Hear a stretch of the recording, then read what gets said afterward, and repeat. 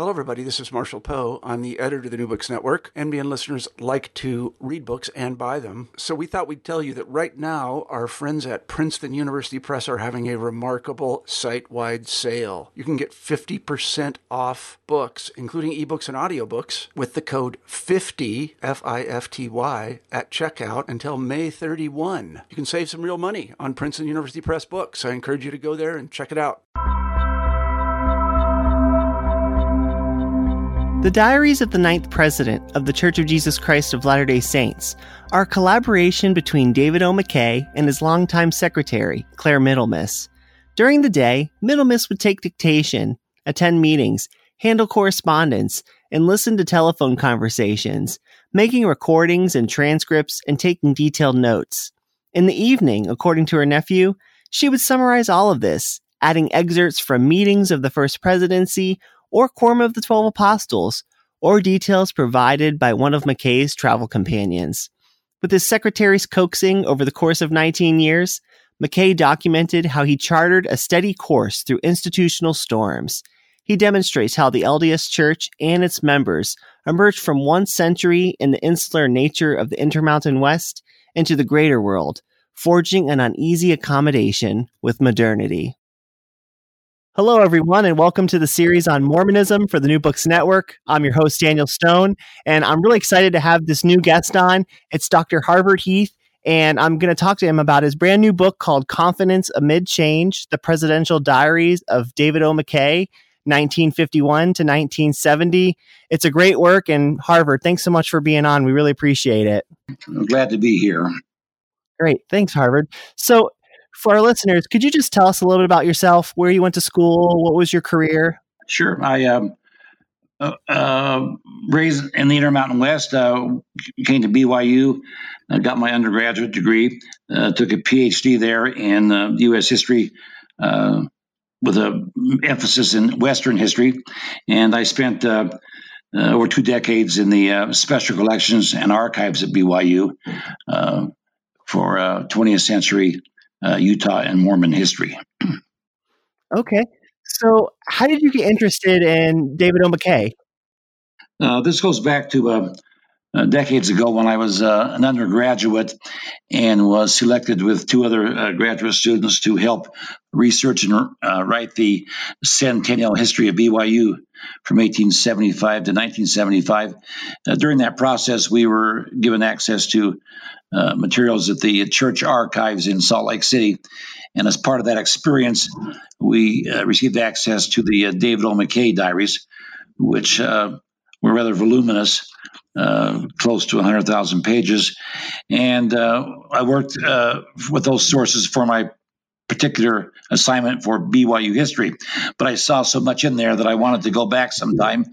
And that wasn't able to be done until 20 years later, when the diaries became available through a copy of Claire Middlemiss, his secretary, who recorded and wrote the diaries for President McKay, and through her nephew, Bob Wright, they were made available to Greg Prince, who wrote a biography of President McKay's presidential years.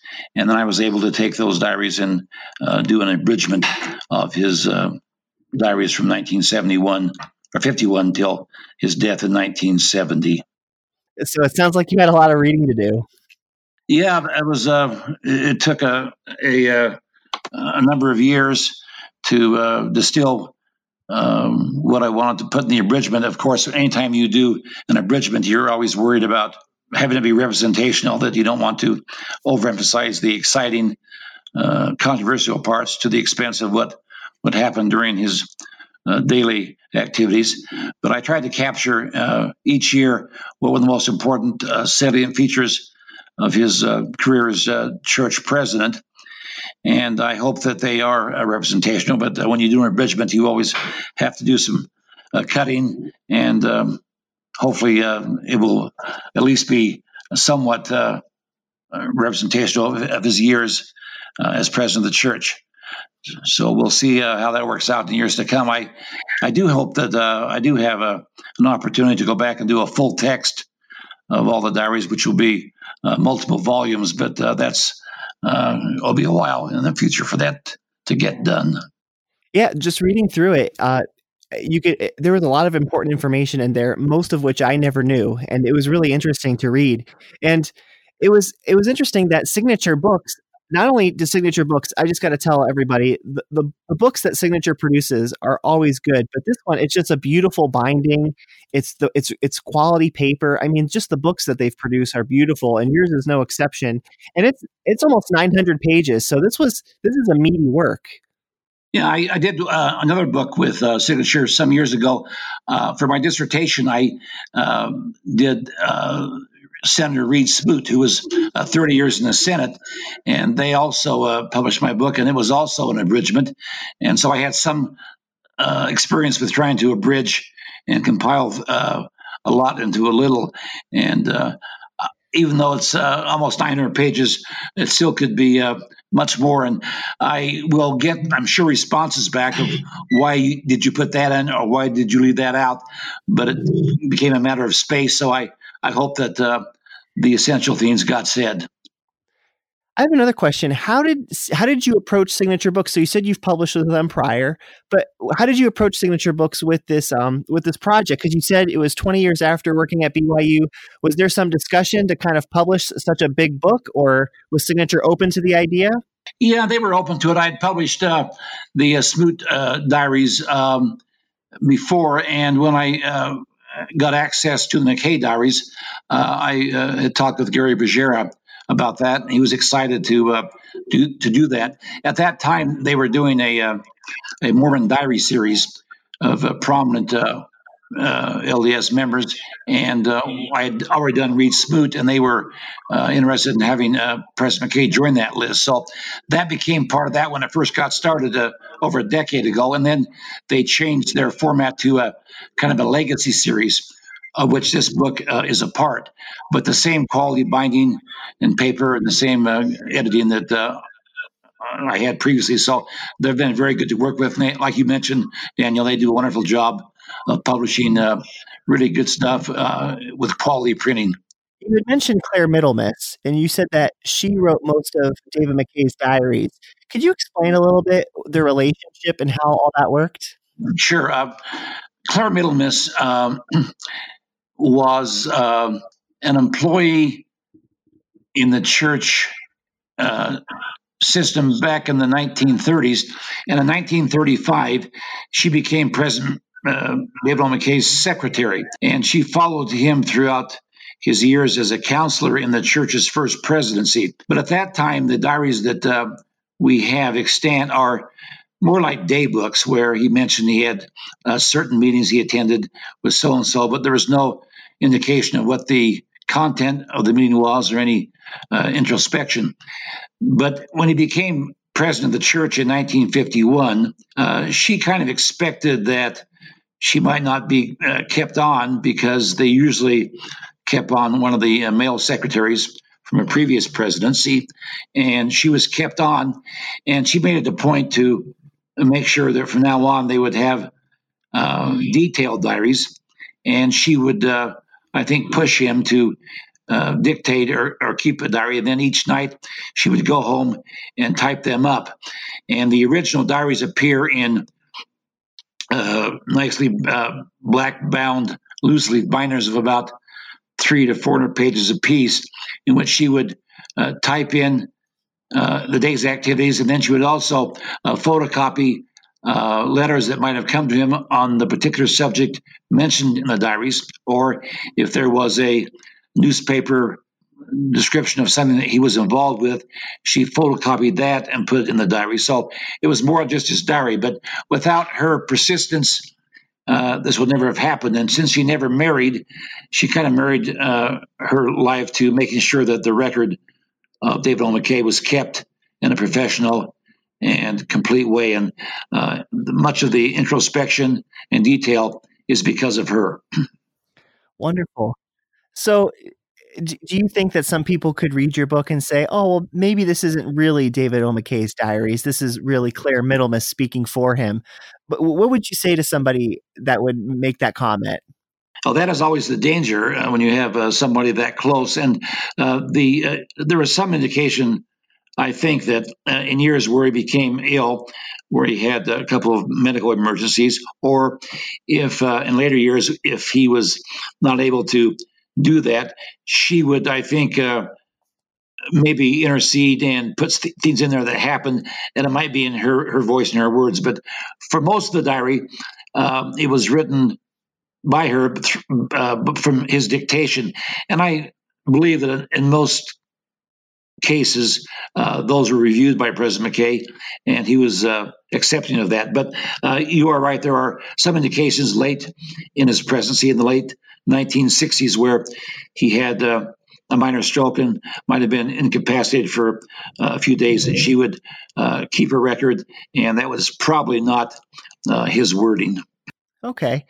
Well, and I don't think that, by the way, Harvard. I was just curious to ask you what you would say to somebody who might say that, because I could see some people kind of possibly saying that. But you know what? It's no different than what the scribes of Joseph Smith and others who have written for them. I mean, these are busy people that have busy lives, so they have people that kind of help keep their personal records. Exactly. Whether it's business or professional or the political realm, staff members and secretaries do a lot of the work, which appears to be the work of the particular figure himself. So this is not something new or unexpected, and you're right to assume that there is always help in these kind of situations. And the higher up you go in the echelon of prominence, you have, I think, the necessity of having people step in and help. For example, when he left for some European trips and she couldn't accompany him, she would ask somebody to take notes of what happened and collect all the newspaper clippings. And then when he got back,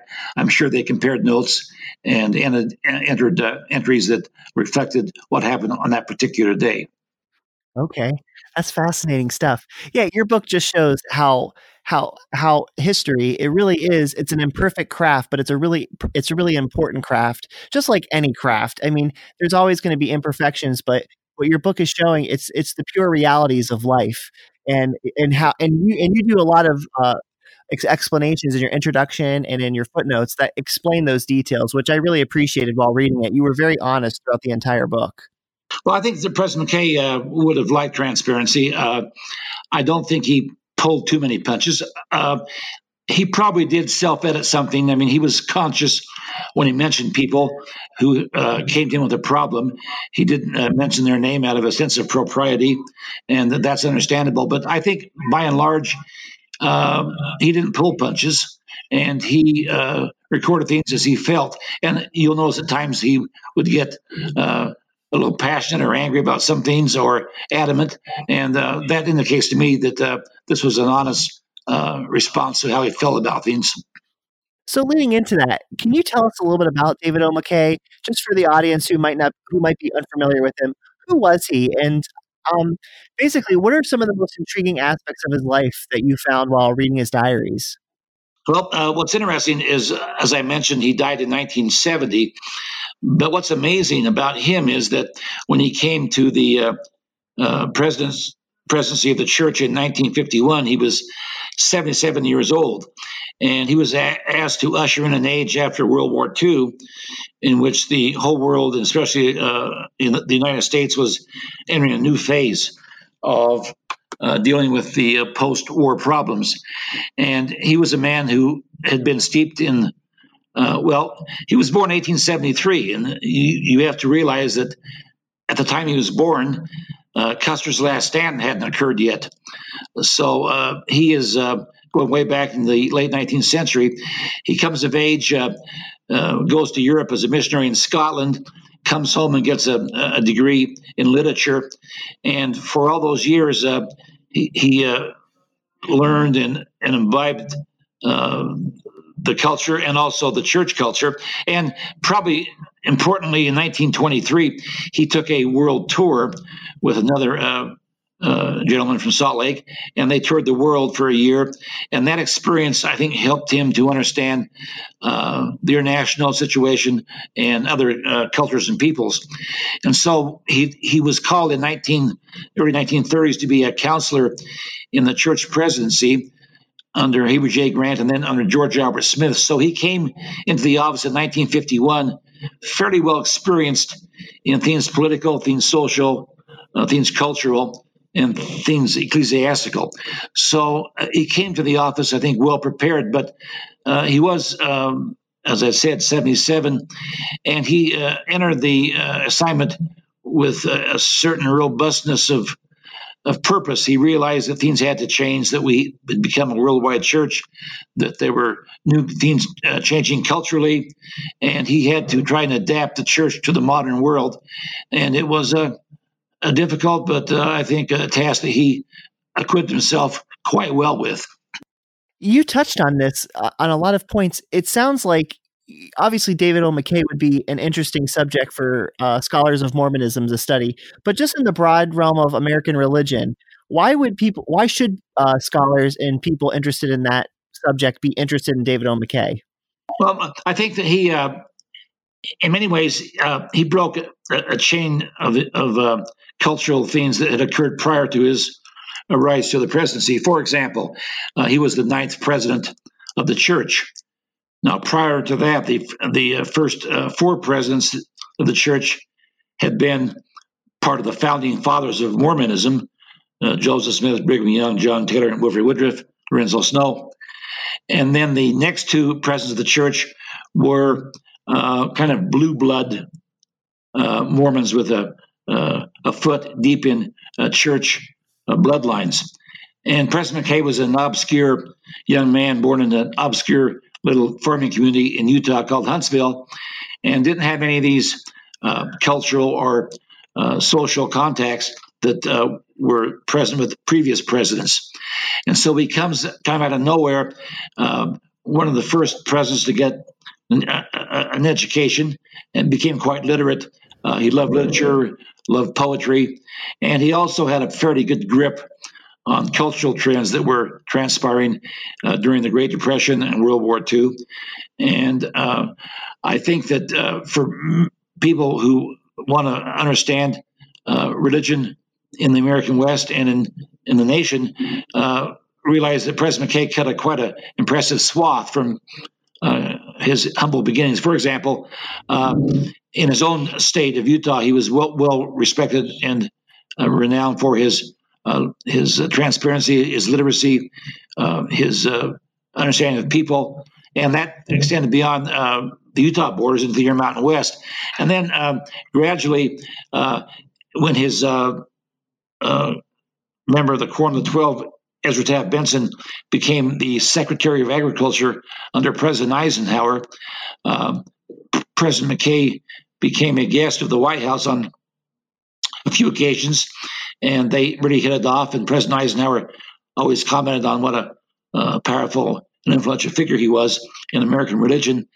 And then on his death, there were some contacts with Richard Dixon, but before that was the important contact with Lyndon B. Johnson.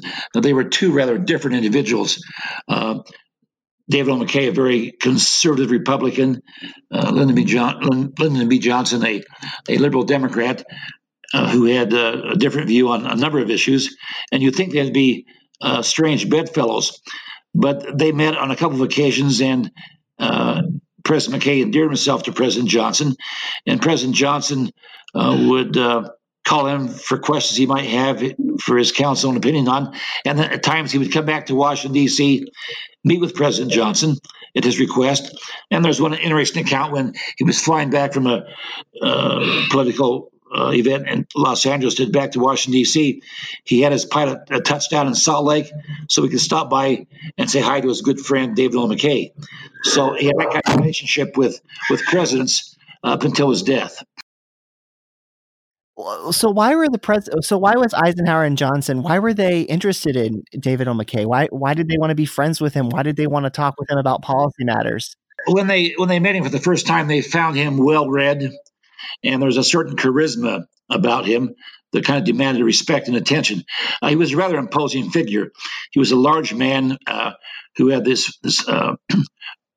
beautiful white flowing hair, and was just a very handsome man. And in his presence, the way he talked and what he talked about and how he said it impressed people. And both Eisenhower and Johnson thought, here's a man of substance, and we want to listen to what he has to say.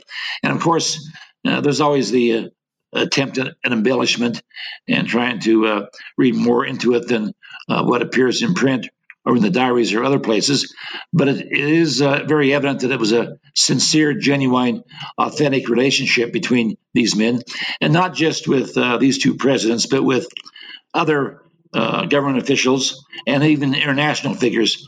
Many diplomats and ambassadors would come to pay their respects to President McKay, and he was becoming well known as a man of deep religious stature, and his talks seemed to, at that time, kind of reflect the best of American culture and what it stood for with its values.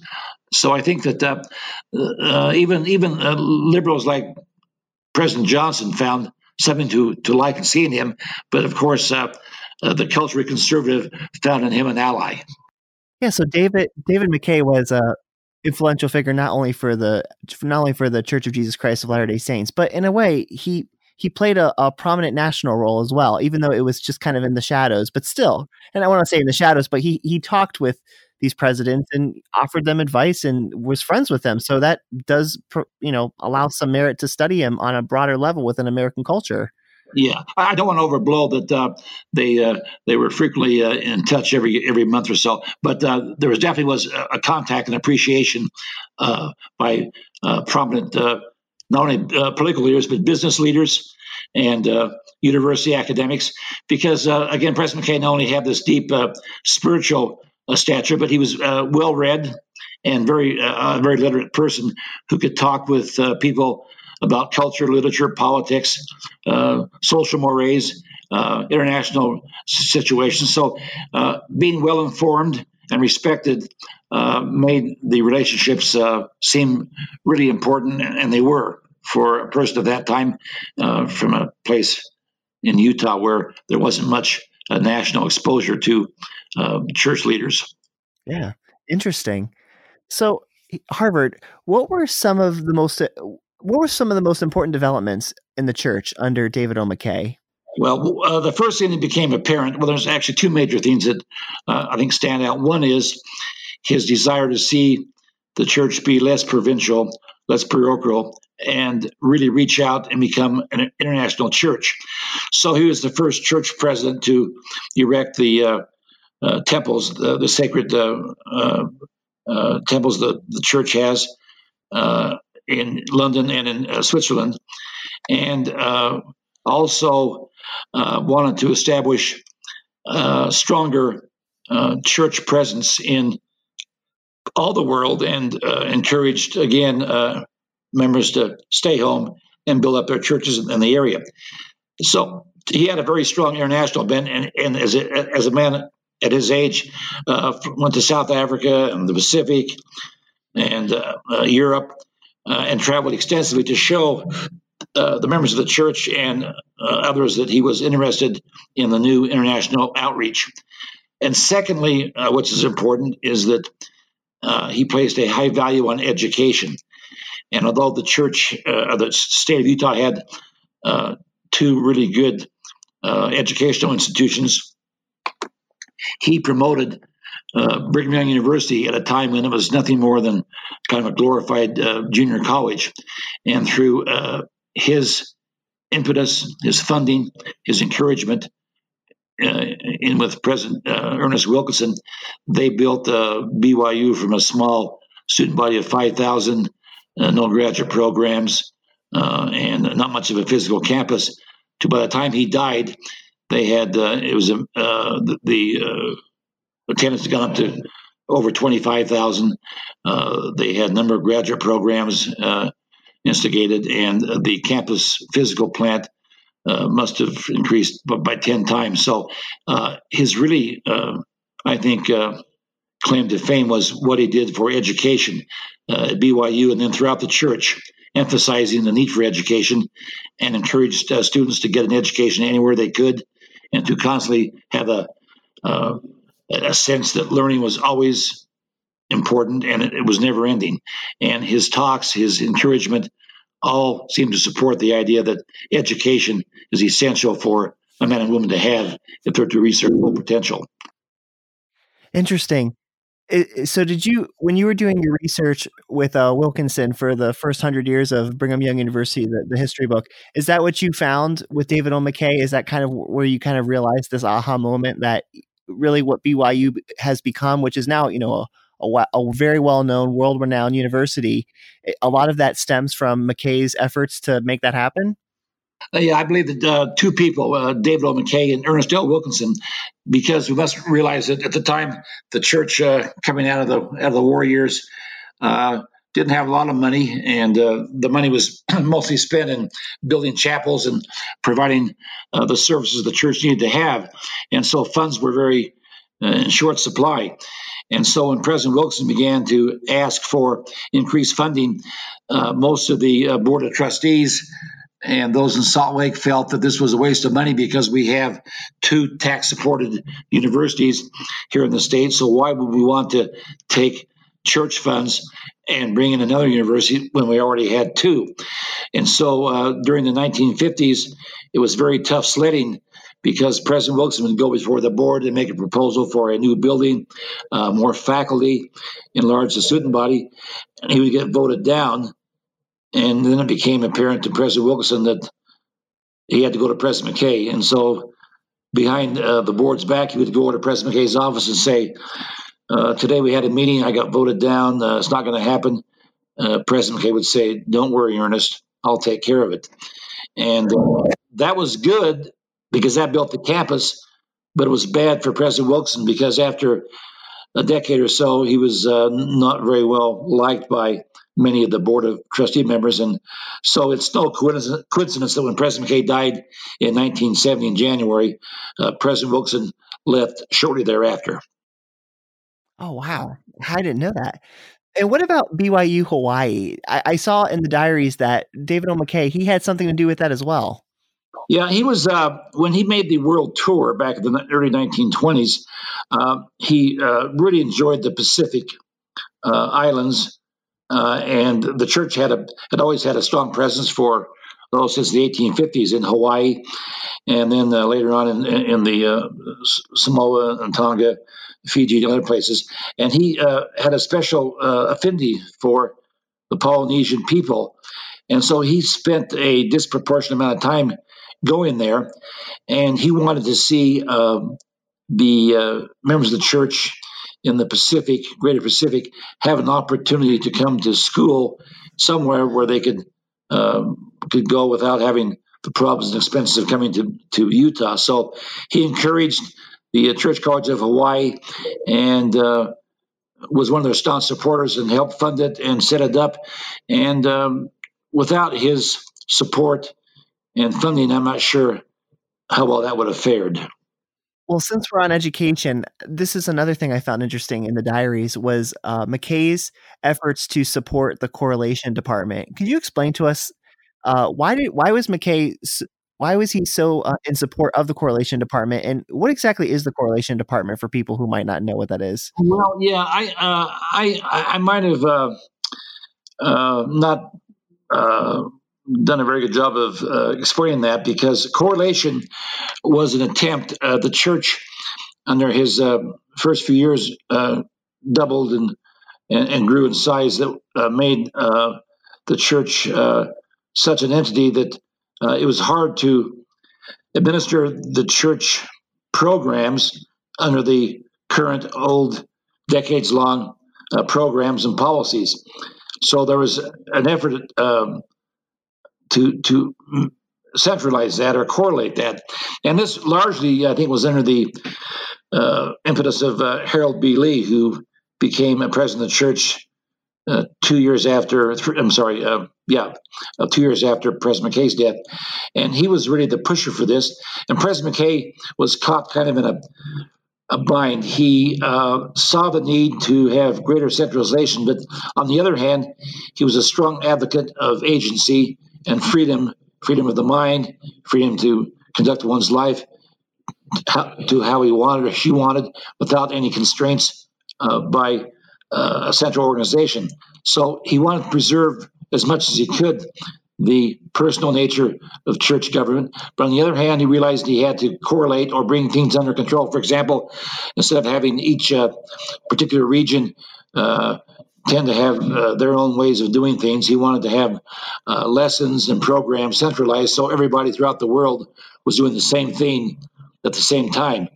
And so church correlation came in the early 1960s. And I think President McKay was happy about that in some respects, but I think he also missed the creativity and the opportunity for individuals to make a difference without a bureaucracy. And the church's bureaucracy really grew out of proportion to what it was when it first started. And with bureaucracy, you get more centralization, but you get a lack of creativity and the old days of having individuals. For example, when they used to have church lesson manuals written for Sunday school or young men and young women's, especially Sunday school, they would ask a person to write it, usually a person of some renown and experience in education. But with correlation, they're done kind of anonymously by committees, and they've become more so since his death.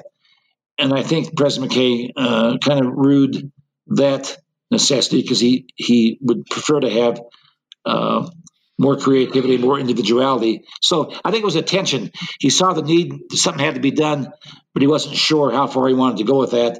And of course, after he died, the bureaucracy and correlation really accelerated. Okay. Now, I've heard also that under McKay's leadership, the church grew leaps and bounds. So maybe correlation could have been out of necessity too, because everything was growing so rapidly? Exactly. Okay. Yeah, that makes sense. Yeah, that was because often today you hear about correlation and how things sometimes have to go through correlation with the church. And I just never realized that it really, the big push was with McKay. And that's another thing I found fascinating about your book. Well, I think McKay got, I'm not sure, I think I indicated that he saw the need for something to be done. And so he approved what was happening with correlation because it was a necessity.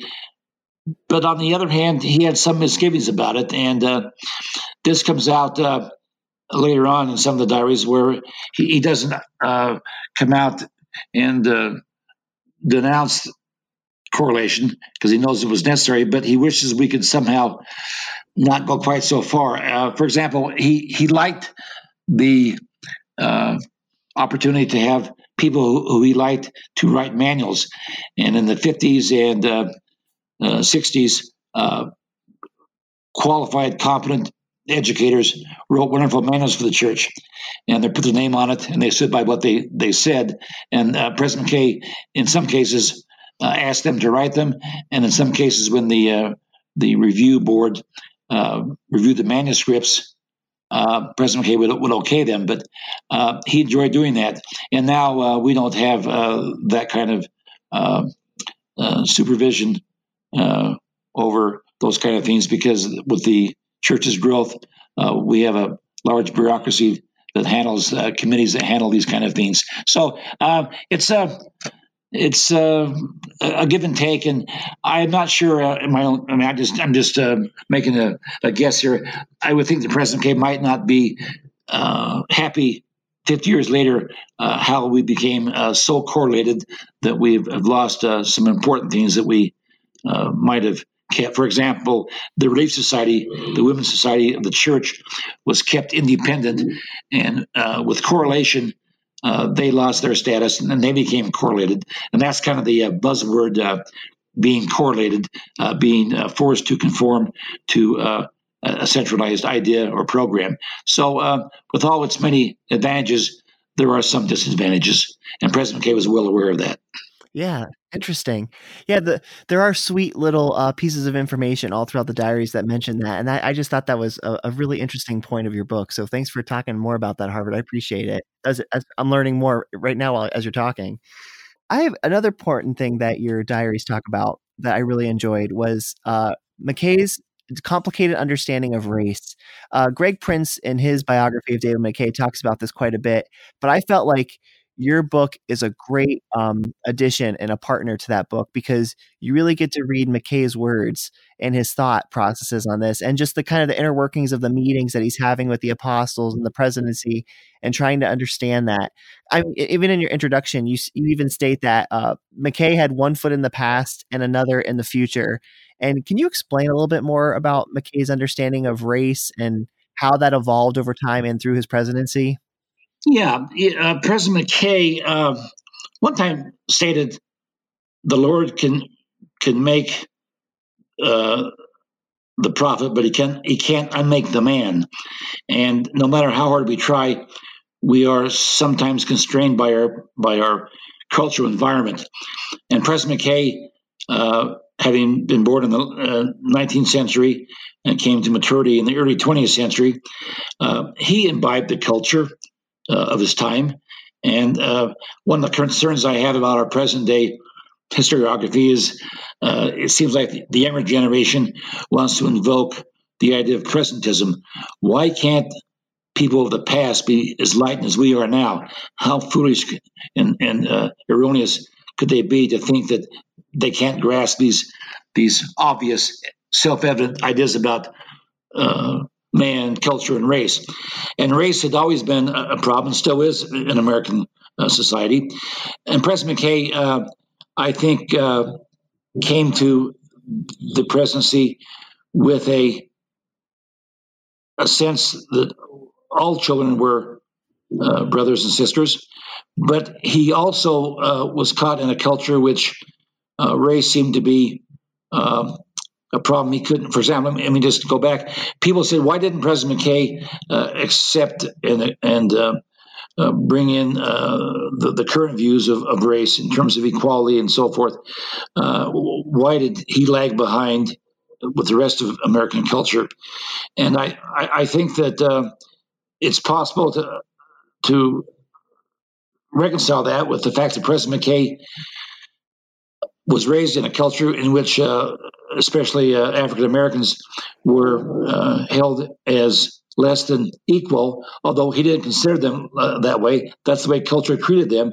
And so when he came into the presidency, there were still sociological and political and religious reasons why many people in the U.S., not just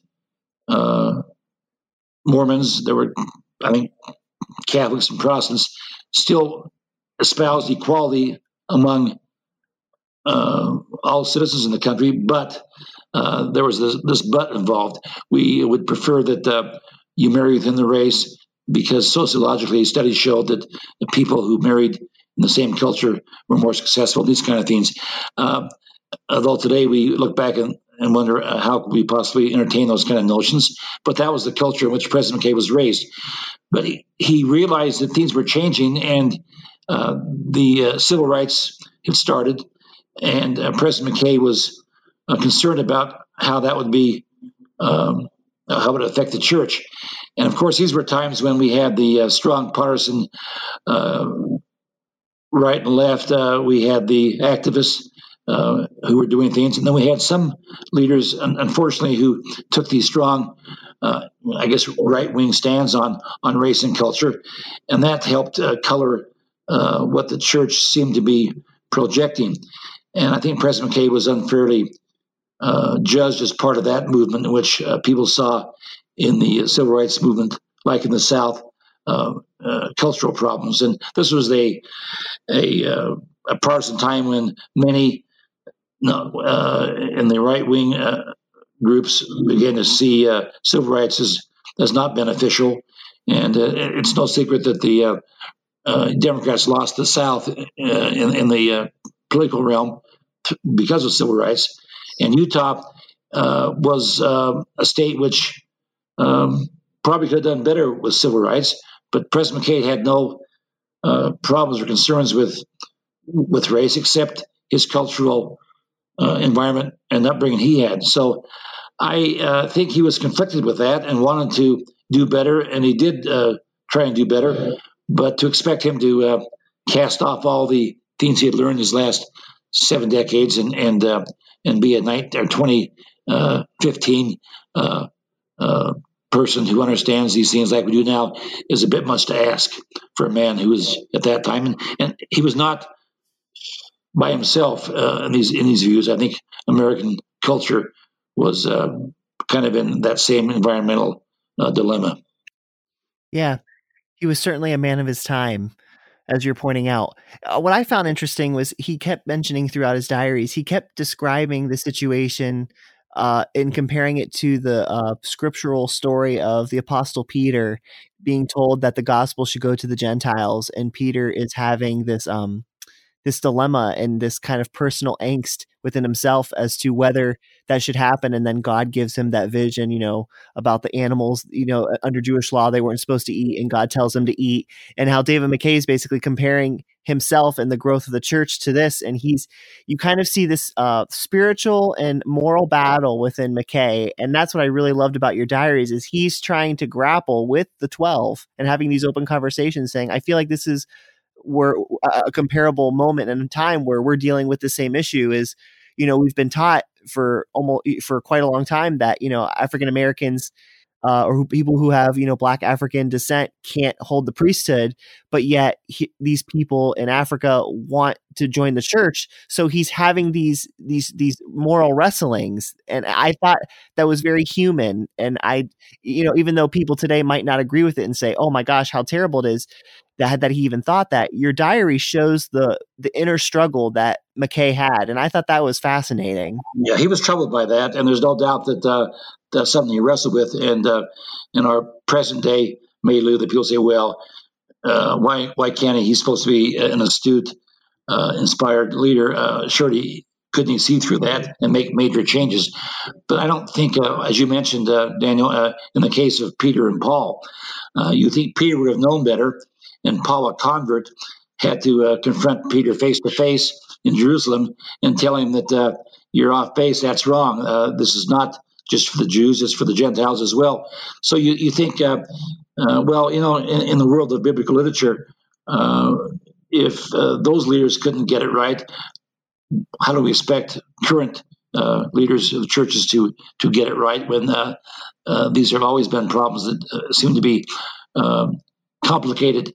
And today it doesn't seem so complicated. Back then it was very complicated. And President McKay wrestled with that to the point that he, I think, went back and forth, and he didn't have a lot of support. President Hugh B. Brown was his main support in giving greater credence to the need to make changes, but he had a very conservative leadership base who were still caught up in the 1950s and 60s views of race. So I appreciate a chance to explain that, because I think that it's not something that he took lightly or shrugged off. He was deeply concerned about that. Yeah, no, thank you for explaining that. It's really interesting stuff.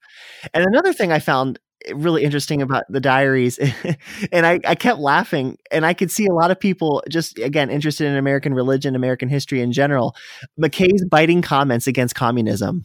And I thought maybe you could give us kind of a background from what you know. What do you know about McKay and his angst and his anger against communism? Because it seemed like he really was a very American boy, American man, and that he really did not like the Soviets or did not like the ideals of communism. Yeah, that was as you mentioned, the diary has frequent mention of communism, and he decried it as one of the great evils in the world. And his primary complaint of communism was his constant repetition of the idea of agency and freedom, that every man should have a right to think and act with freedom without any social or political restraints. And he was bothered by the communist propaganda that had suppressed human rights. And of course, he was almost 50 when the Bolshevik Revolution occurred. And of course, at that time in the 1920s, there was this honeymoon with the Soviets, that they were the new world order, that they would usher in equality and peace, and all would be wonderful. And then during the 1930s, when word leaked out, but not to a great extent, of the Stalin purges, and later they became more apparent after the World War II, it only further reinforced his view that communism was destructive, and if not somehow restrained, there would be serious concerns. Now, some of his brethren felt that it was serious, but not as serious as he thought it was. And he was also a strong proponent of the intervention against the Nazis in World War II. And some felt that we should be more pacifistic about it. But President McKay was always very strongly patriotic about taking a stand against tyrannies. So after World War II, when the communists began to invade Eastern Europe, he became concerned about that. And it was this idea of agency, how suppression was something that was antithetical to what Jesus taught in the New Testament, and that had to be confronted at all costs. And interestingly enough, although one of his colleagues, at the time Secretary of Agriculture, Ezra Taft Benson, seemed to have some sympathy with McCarthyism, not McCarthy himself, but the anti-communist rhetoric, President McKay didn't buy into the McCarthy approach to things, but thought that communism was a serious problem. So during the 60s, when it became more serious with the Berlin Wall and the crushing of the Hungarian and Czech revolutions, he became more incensed at what they were doing to people in the subjugation. So his voice against communism grew and grew to the point where, by the time of his death, he thought that we need to take every measure possible to thwart their growth and find ways to eradicate the idea of coercive action against people who lost all their right to think and be free. And of course, he knew that religion could not flourish in tyrannies, and that was another reason why he fought it, because he thought communism was antithetical towards religion, and another reason why he fought it so hard. But you're right, throughout his entire presidency, there was a strong anti-communist bent that expressed itself almost every year in his diaries. Yeah. It almost makes me wonder. I mean, of course, this is total speculation, but it kind of makes me wonder if maybe that's why he had another reason why Eisenhower and Johnson liked McKay so much was that, they're having this, during the Cold War, they're having this battle with the Soviets, and McKay could have sympathized with that as well. And Eisenhower, I know, was he was a spiritual man and was looking for spiritual guidance. And I could see potentially McKay and Eisenhower kind of, agreeing on some of these, major points of beliefs. Yeah, they had shared a common experience in the 20s and 30s. McKay was very astute on following the social, international, political issues of his day, both in America and in Europe and the Far East. And they both saw what had happened and both felt strongly that we need to thwart that. So President McKay would support anybody who would stand up to them, and Eisenhower and Truman, to that extent, also fought communism. So, and I think the church, as a general membership, tended to become increasingly conservative under President McKay. And one of the planks of being that type of political conservative was that you were very strongly anti-communist. Okay. So I could see that being I can see that being of interest for people who are interested in political history and the rise of seeing why Utah and people who are members of the Church of Jesus Christ of Latter-day Saints, why they're so conservative, and you can kind of see those underpinnings even under McKay's presidency. Yeah, I think the Intermountain West as a whole, and at that time, part of California was caught in that conservative political grip, where they sought to fight anything that tended to mitigate the values that American society felt about things they held dear in their Christian tradition. And communism and, of course, Nazism seemed to go against that. So this was kind of I'm not sure that David McKay was out of line with the contemporary culture. In fact, I think he was in the forefront of that. And at that time, throughout those years, I think large segment of the country had those sympathetic views towards fighting communism and maintaining agency. And of course, we have to understand that there was this constant fear of nuclear war and that this was a life and death struggle. So those kind of things made the tension even higher and more pronounced. This is really fascinating stuff, Harvard. Thank you. Another question I have for you is, why do you think? So you had touched on this earlier in your in our conversation, but I wanted to kind of expand on it a little bit more. Why do you think the church grew so fast and so large under McKay's presidency?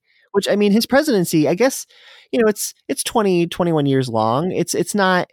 I mean, I would say that's a fairly long presidency, but within a matter of 2 decades, the church, I think doesn't it almost triple in size? Yeah, a little more than that. Yeah. Well, the church, if you go back and there's been a number of studies by sociologists, both Mormon sociologists and non-Mormon. Rodney Stark, for example, wrote a number of articles in the 1980s and 90s about the the rise of the Mormon membership, and he attributed it to a number of factors. But the church had been after World War I, the missionary work had been curtailed because of the war, and the church was slow in getting missionaries back in Europe and other places. And then you had the Great Depression hit, which really caused the church issues because they were just trying to survive and keep members with food and clothing. And then as that moves on in the late 30s, then you have the haunting specter of Nazi Germany, and then war breaks out. And so the church has this kind of 25 years of where they're stymied by these events outside their control, and the church basically stays pretty static in terms of its membership. Then after the war, people were coming back from the war, GI Bill, and people were getting educated. And then also the missionary force began to increase. And then President McKay came out with a famous slogan, every member a missionary. And the idea was that the message of the church needed to be given to people by example and by precept with neighbors and friends and referrals. And then the missionary force rose from a couple thousand into thousands, and each year under his presidency, more missionaries went out. The number of missions increased, and it was not too hard to sense that with this renewed energy of his impetus to missionary work, plus the fact that he now established, as I mentioned before, the International Church, the missions in Europe and elsewhere in the Far East expanded, and then the missionary work and members in the United States also really accelerated. And one of the reasons for that was prior to the post-war period, for these 20 years of depression and war, 25 years, members were living mostly along what we call the Mormon corridor, from southeast Idaho through Utah down to Arizona, maybe a little bit into Colorado and Arizona and some places in California. But after the war, people who had left to go to war or to find work during the war left this Intermountain region and went back east, south, California, and all of a sudden you had members were living everywhere in the United States. So when you had places which had no membership or no congregations, they now had thousands and thousands in areas that never been before. So when you have that kind of growth, people in areas which had never been penetrated by the ideas of the church were now there, and combined member referrals and work and the increased missionary numbers, it was no surprise that the church grew hundreds of thousands during this period, in millions. Wow. again, I'm talking with Dr. Harvard Heath. He has produced this great edition. It's called Confidence Amid Change, The Presidential Diaries of David O. McKay, 1951 to 1970. It's another quality book published by Signature Books. And Harvard, thank you so much for talking with us. Before I let you go, can I ask you, what are you working on now? What can we expect to learn from you in the future? Well, I'm going to try and do a full text of David O. McKay. I'm becoming an old man, so my energy levels aren't quite what they used to be. And with added responsibilities of grandparents and other things, I'm not quite as productive as they used to be. But I have a few projects I want to embark upon. And I think this is safe to say that there's never been a time in Mormon church history where there's been so much being done and written and researched. This is really the golden age of Mormon studies, and it's really quite remarkable.